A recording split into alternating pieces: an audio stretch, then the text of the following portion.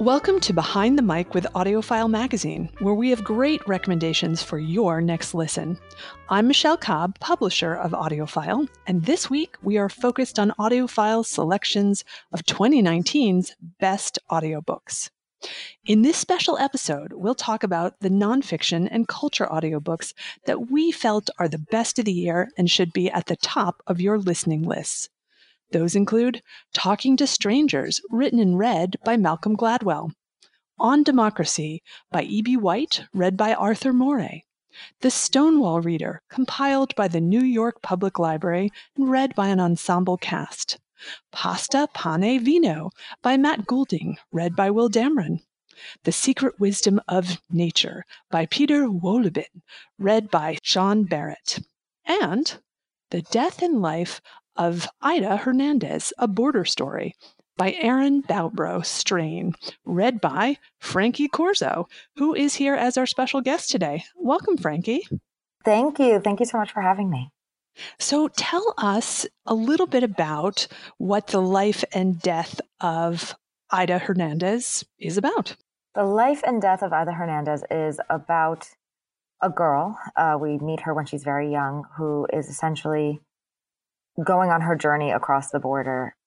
We meet other people along the way who are also having the same experience, and it's kind of the most human account I've read yet of the immigration process. And what kind of special preparation did you do for this audiobook in particular? Well, I've had the great honor of doing a lot of nonfiction around immigration. With this one in particular, I always read something before I go into the booth. And it was really getting to know these people. It's just a harrowing account of how human these people are. It was just getting to know them and their struggles and really relating to them so that I could convey what Aaron was trying to get across about the laws in place and how difficult it is for these people to achieve their goals and how tiny human missteps kind of take them down along the way. So really connecting with the material was really the most important thing that I could do here to do these people and these stories justice. It's really such a timely topic. What was the biggest challenge you had in recording this book? Quite honestly, my biggest challenge is not breaking down throughout it.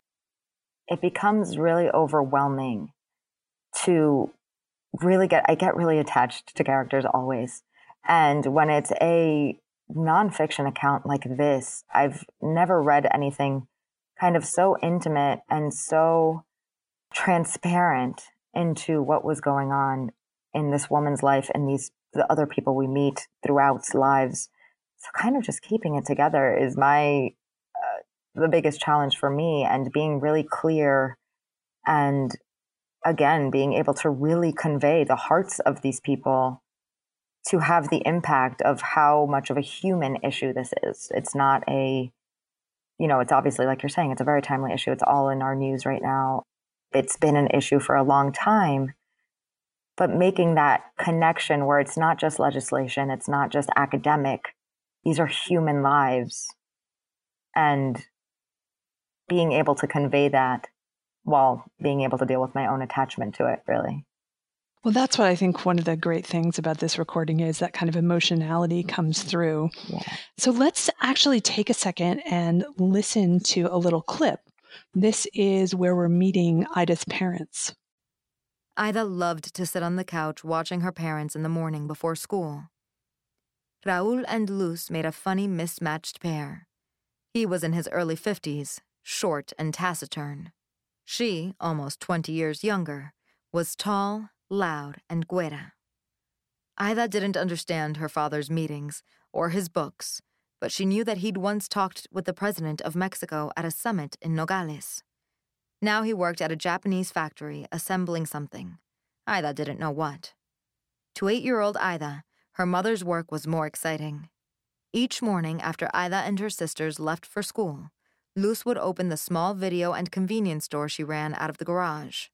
When school was out, Ida would spend hours sitting beside her mother, surrounded by shelves of snacks and the clatter of dubbed action movies. Anything in particular you remember about recording those moments? For me, again, it was just, I was kind of awestruck. I'm the child of immigrants. I know plenty of first generation kids. I know plenty of immigrants, but there's still something that I'm just awestruck again by the humanness of it, by this little girl who's just in awe of her parents and then knowing where the trajectory goes. So the whole time for me, I was just in that vulnerability and in that the awe of a child watching her parents and knowing where the story goes, and kind of the cognitive dissonance for me between those two things of everything that goes on in the middle. Absolutely. Thanks for sharing all that. And congratulations on achieving one of the Best of the Year titles. Thank you so much. I am absolutely honored and so glad it's for this. This has been a special Best of the Year edition of Behind the Mic with AudioFile magazine. We've been talking about the death and life of Ida Hernandez, A Border Story, by Erin Bowbro Strain, with narrator Frankie Corzo. Support for our podcast comes from Paperback Classics, a new imprint from Oasis Family Media. Stay in touch with AudioFile on social media, where we often share special videos created for us by narrators talking about titles that they have recorded. Check in all week for chats with some of the narrators of our 2019 Best Audiobook Picks, and find the full list of 2019 Best Audiobooks at audiofilemagazine.com. I'm Michelle Cobb. Thanks for listening.